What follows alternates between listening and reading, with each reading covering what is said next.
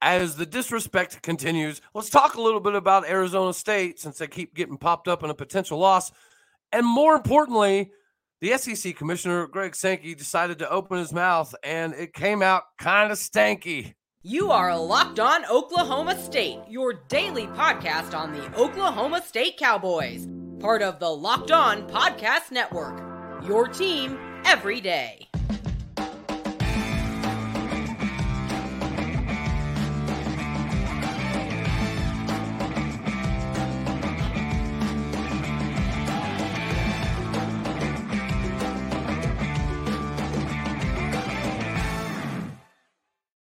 Howdy, y'all, and hello, all. Welcome back to Locked On Oklahoma State, your daily stop for all things Cowboy and Cowgirl related.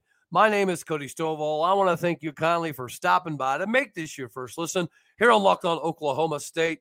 Of course, you already know we're available on every single podcasting platform, and we're back to being visually accessible on YouTube. If you want to look at this beautiful, majestic beard of mine I'm rocking, most importantly, make sure you follow me on Twitter at AllDayOState. All right, so today, we're just going to jump into it, right? We seem to cover a lot of these Oklahoma State schedule previews from other places.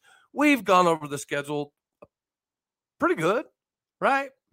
We know we're going to hammer the over, and SG1 is the latest to do their predictions on Oklahoma State. So we're going to cover that a little bit because there is, again, some misinformation, I guess you could say, potentially being floated around by some of these individuals.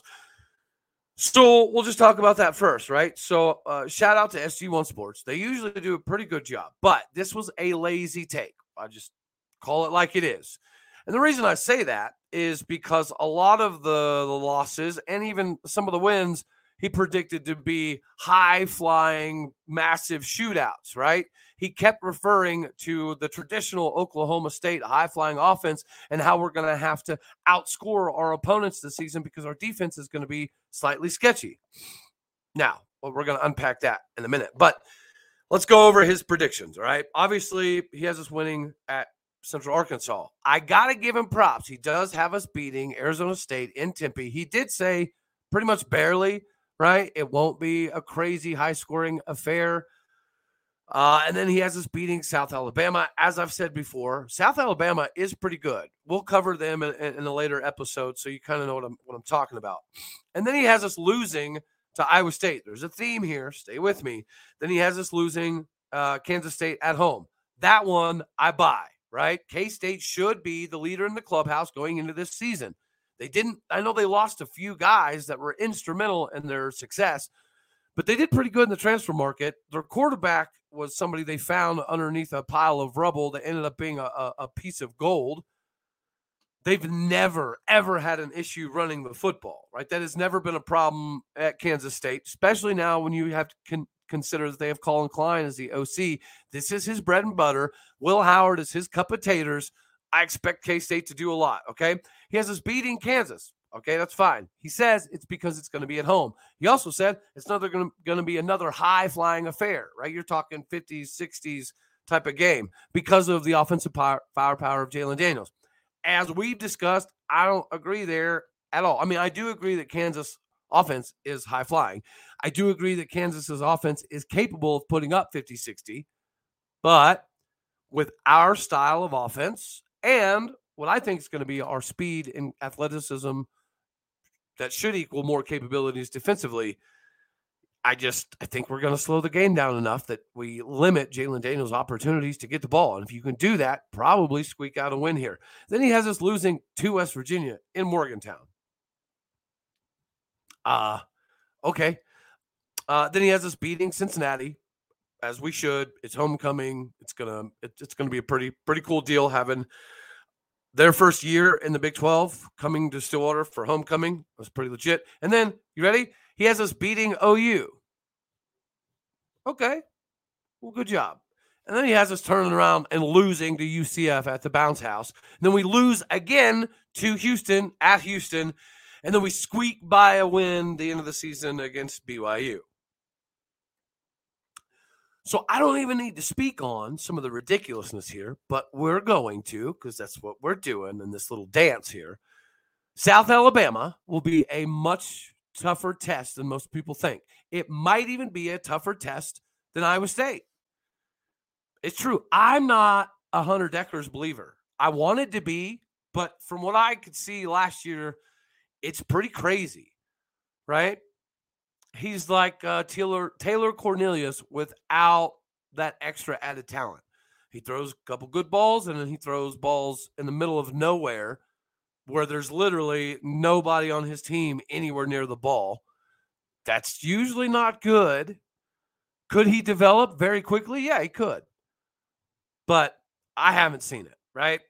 Again, we've talked about K-State. I get it. I'm tracking. We should, in theory, lose that game. Could we win? Because it's going to be a slugfest, not a offensive, high-powered, crazy fest.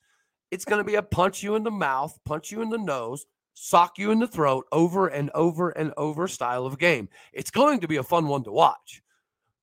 But until we see kind of what we got working with on the field, I have to tip the cap here to K-State. KU, we just covered that one. Losing at West Virginia and Morgantown. If they're like 6-1 and it's a nighttime game and it gets crazy as all get out, then okay, I could see this as a possibility. But we have answers for Garrett Green. We have answers for Nico Marchio. Regardless of whichever way they decide to go, their running game is not going to be bad, but it's not as good as it has been traditionally. I don't see it. I do not see how you can pick us losing that game. I also darn sure don't see how you can pick us losing to Iowa State that early in the season. Typically, our nemesis against Iowa State is later in the season. You get them early, especially if it's in Ames, fine. Like we're happy with that. Cincinnati, sure. OU, as much as I do think that we're going to have a stake to claim here, because the last time we were told that it was the last Bedlam in Boone Pickens Stadium. Well, that worked out very, very well for us in 2021. You could feel the difference in the energy of the crowd. Like the whole town was electric all day. From the minute you woke up, you could sense it. You could feel it. It was just different. And it mattered a little bit more. And we played that way, and we got the W against the future Heisman Trophy winning quarterback, Caleb Williams. So if both teams are pretty good and we have the 1 and 2 easiest schedules in the conference, this game should be a big-time matchup. This game should be against 2 top 10, top 15 teams. And if that's the case and you can repeat 2021, then I could see getting a W here. But until we see what we have on the field again, I would consider K-State and OU losses, right? Until we can prove otherwise. Losing to UCF at the bounce house this late in the season after their roster is banged up and they don't have the 2 deep to darn near compete anyways, I don't think so. Again, a high-flying affair. No, it's not going to be that. We're not the offense of 2011. We're not the offense of 2013. We're not an offense of 2017, 2018, 2019. That's not our identity. So that's what I said earlier. It's a lazy take. It is a lazy take because you're not doing a lot of research if you think that Oklahoma State is going to go out here and try to put up 50, 60 points a game. That's not who we are anymore. And then the disrespect we have defensively, it's great bulletin board material, so we need to keep throwing it up on the daggone bulletin board. Everyone on defense should see what people nationally think about their possibilities this year. Just because we lost Mason Cobb, like, he's good. Yeah, great. But what are we doing? Like, we lost a couple guys to the NFL? Sure. But this is a time where the transfer market is going to be very beneficial. Losing to Houston, at Houston, again, it's the same thing. This late in the season with a banged-up 2 deep and a 2 deep that's not quite ready for what they're going to experience. They're not ready for the big hog mollies up front. No, it's not. It's not going to be a high-flying, crazy game that we lose. I just don't see it. I would see us potentially losing to BYU at the end of the season. I could see that. I cannot see losing to Houston. I don't. And I'll be at that game. So, like, I'll be cheering my face off, but I just don't see it. I don't get it, right? Let me know down in the comment section where I'm wrong, right? If I'm crazy, whatever, go ahead. You are possibly crazy or you know somebody that's possibly crazy if you haven't got hooked up with FanDuel yet. Ladies and gentlemen, we're full swing into baseball season. You know I love me some baseball. I love traveling. I love the events, the camaraderie, all of that fun jazz. Baseball is just a different animal when it comes to support, building team chemistry, and traveling, right? And while we're here, do yourself a favor and go bet with FanDuel. It's FanDuel.com/lockedon. Go there now to get yourself hooked up. Right now, we're going up to $200 back in bonus bets, win or lose, right? So if you bet $20 holla, bet a $20 holla, you're going to get $200 back in bonus points, whether you win the daggone bet or you lose the daggone bet. It doesn't matter, which makes it a win-win, almost the definition of a win-win. So make sure you get yourself hooked up right now. It's safe, secure, super easy to use. Go to FanDuel.com/lockedon to get yourself squared away right here, right now, today. Again, that is FanDuel.com/lockedon.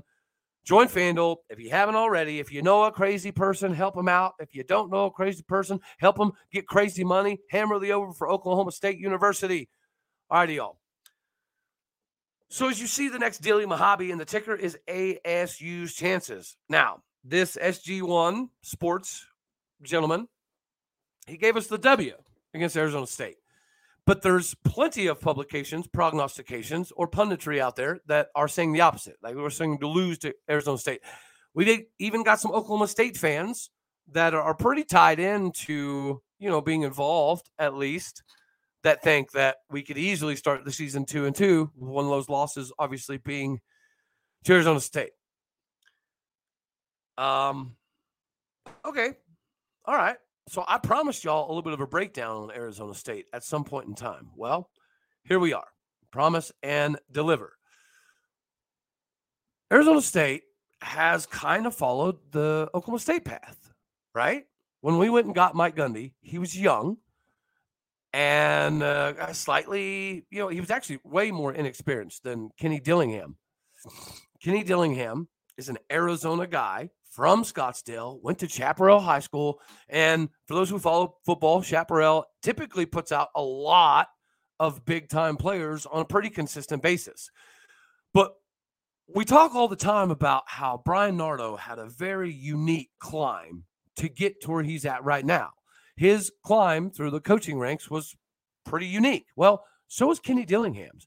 Kenny Dillingham was the junior varsity coach at Chaparral High School while he was playing for Chaparral High School. That's pretty daggone cool. And then he became the OC at Chaparral High School after he graduated, 2013. Then he became an offensive assistant at Arizona State after he graduated from Arizona State under Todd Graham. Following that, he went to Memphis with Mike Norvell, worked his way up to OC, then took his talents at OC to Auburn, worked under Gus Malzahn, had a phenomenal transitional period with Bo Nix, put Bo Nix on the map, right, from a statistical perspective. Offensively, Auburn was doing a lot of really good things. It's ironic, yes, that he got to learn under Gus Malzahn. Now Gus Malzahn's at UCF and in the Big 12. Gus Malzahn's a good coach. UCF is going to get it together eventually.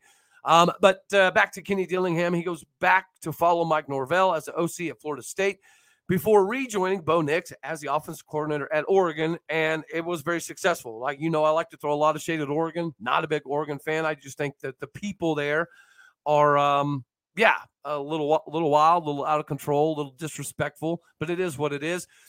You cannot say that Oregon didn't have one of the best offenses in the country last year from a statistical perspective, analytically.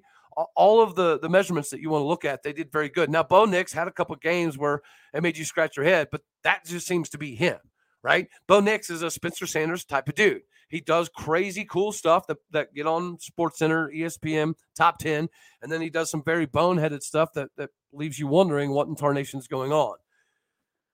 And now he's back. And if you watched his press conference, he was a bumbling, crying mess. He was. But you can tell that he loves Arizona State. This is where he wants to be. This is his dream job. When he says he's home, he means it. And guys, let's face it. Arizona State's gone through a lot of people. Todd Graham had some success, right? He showed what Arizona State could potentially be. He didn't get it done. Dennis Harrison didn't get it done. Herm Edwards couldn't get it done. Dirk Cutter didn't get it done. And yes, That's a connection for O State fans. If you all recall, Dirk Cutter was the Oklahoma State University head coach for like 2 days. And then he bounced, took the Arizona State job, and then we brought in Mike Gundy, right? And he didn't do anything. Herm Edwards was on to something, right? He wanted to have this professional NFL style of identity, NFL style of staff, and it worked. They had back-to-back top 25 recruiting classes. They were building something, but when you lose 40, 50, 60 some odd players over a couple of year span and you have a bunch of negativity, you have a bunch of stuff going on, a bunch of turmoil, and the AD being confused on what he wants to do and how he's standing behind Herm Edwards when this is going on and yada, yada, yada, yada. There's just a lot of turmoil that happened in Tempe last year. But as we mentioned, Todd Graham was the only one of the bunch to really, take them to different heights. And ironically enough, Coach Kenny Dillingham was on that staff. So again, he has seen the pinnacle of what it could potentially be. And he was there early on. So I do like Kenny Dillingham. And I do think that they are going down the same path that Mike Gundy kind of has taken. But you've heard this, it's not about the X's and the O's. It's about the Jimmies and the Joes. I mean, you can put players in positions to be more successful than they've ever been before. So, yeah, you have to have the dudes to pull it off. But anyone says that you can't scheme your way around people's talents and abilities, that's just, that's just nearsighted thinking, right? You can schematically get by with not having the same guys as everybody else. Just like we talked about the old high-flying offense in Stillwater was because we didn't have the big guys up front to do what Mike Gundy wanted to do. We got a little bit too far away from that old school sock you in the mouth, show up every day with your lunch pail, ready to work, ready to go to war mentality. We got away from that a little bit, got a little bit cutesy-tootsy, and now we're back. Like, we're very interested to see how the season is going to go. I think it's going to go very, very well. Yeah, the schedule helps a lot. You've heard me say it 33,000 times from my regulars, or as I like to say, my regulators out there. But let's talk about the Jimmies and the Joes, all right? We'll get off the X's and the O's side of things. They have a really good wide receiver in Elijah Badger, I don't know what to think about their quarterback situation. Now, Jalen Connors, tight end, transfer from OU. He's a big-time yards after catch or yards after contact guy. Over half of his yards last season came after contact. And he had the most receiving yards for a tight end at Arizona State since, guess when? 2013, when Todd Graham and Kenny Dillingham were there and actually had something cooking with Chris Coyle as their tight end as a main part of the offensive identity back then. He forced the most amount of tackles in all of the FBS. The absolute most.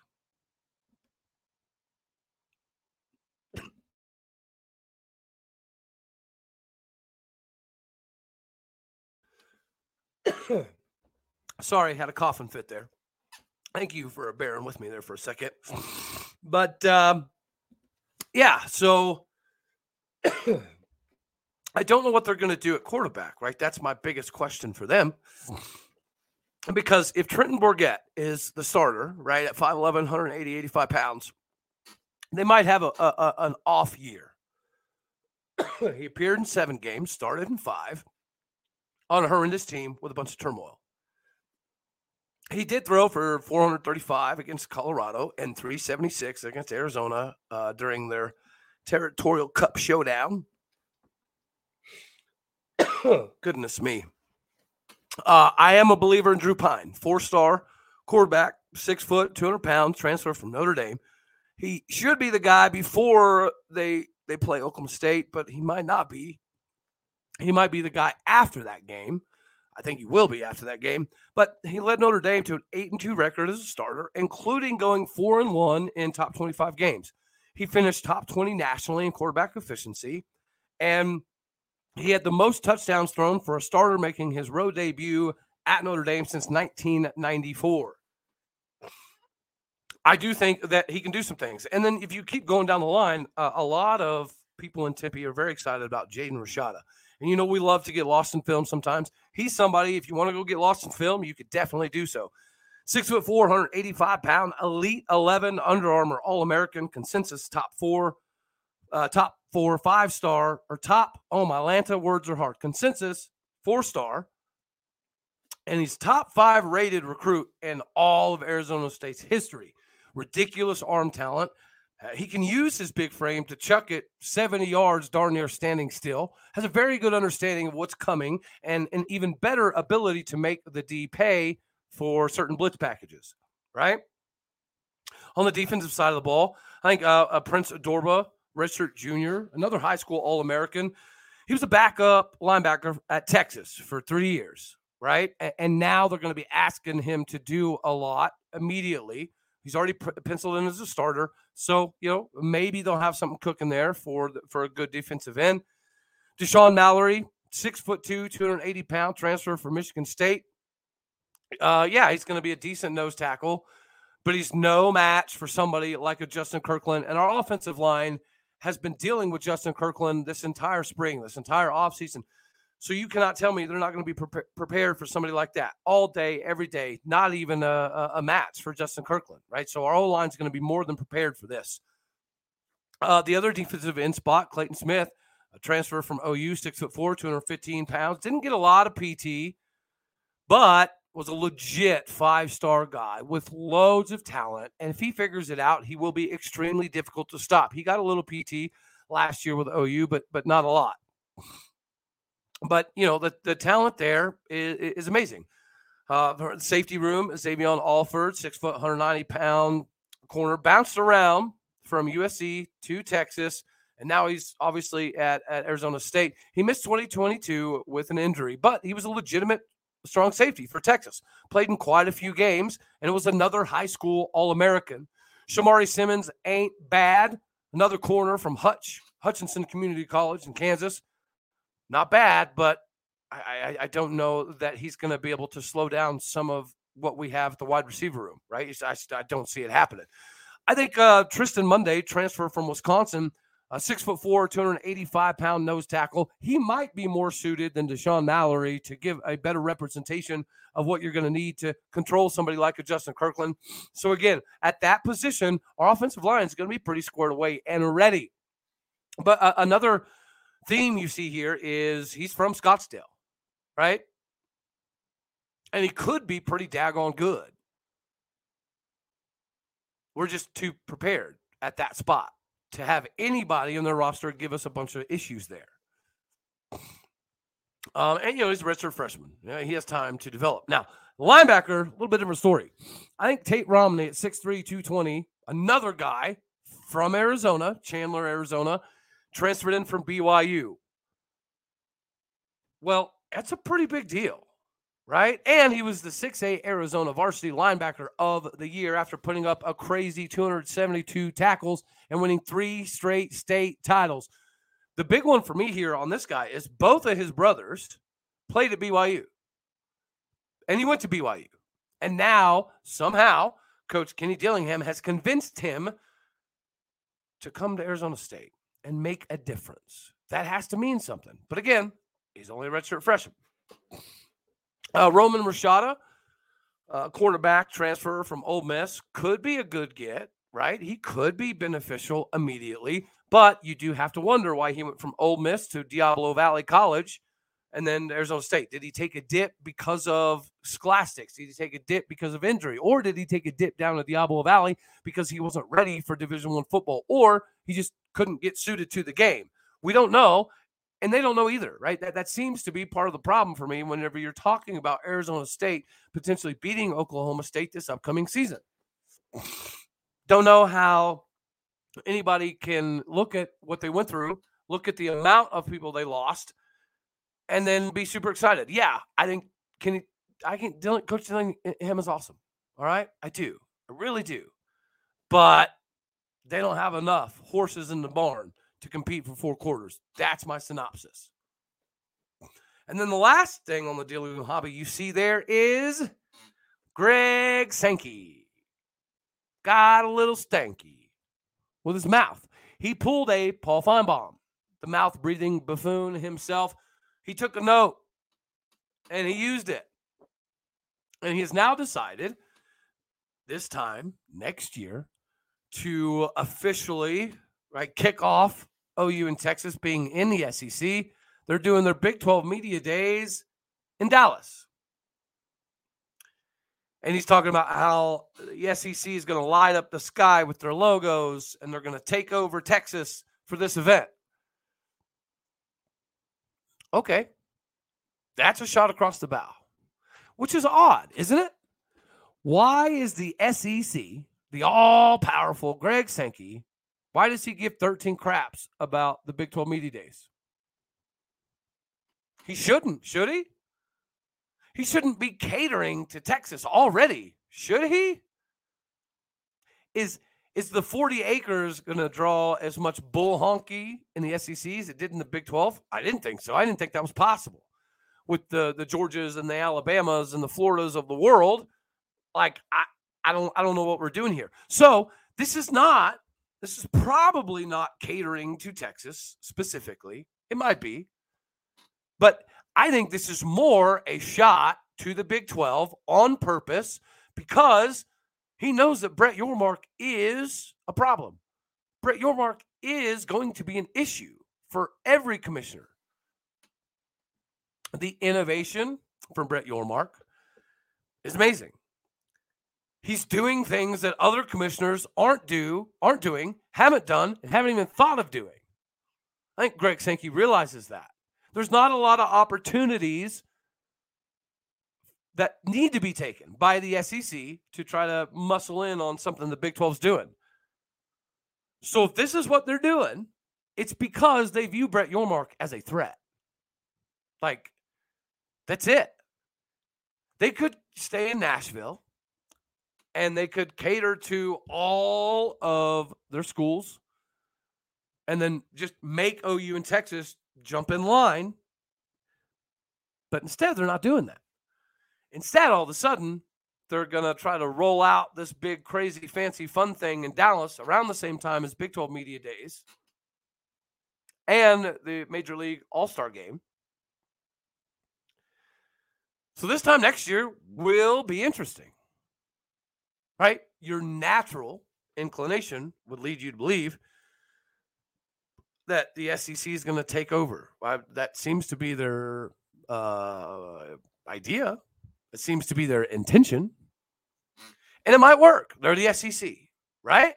They do carry a big stick. But they also talk a lot, too.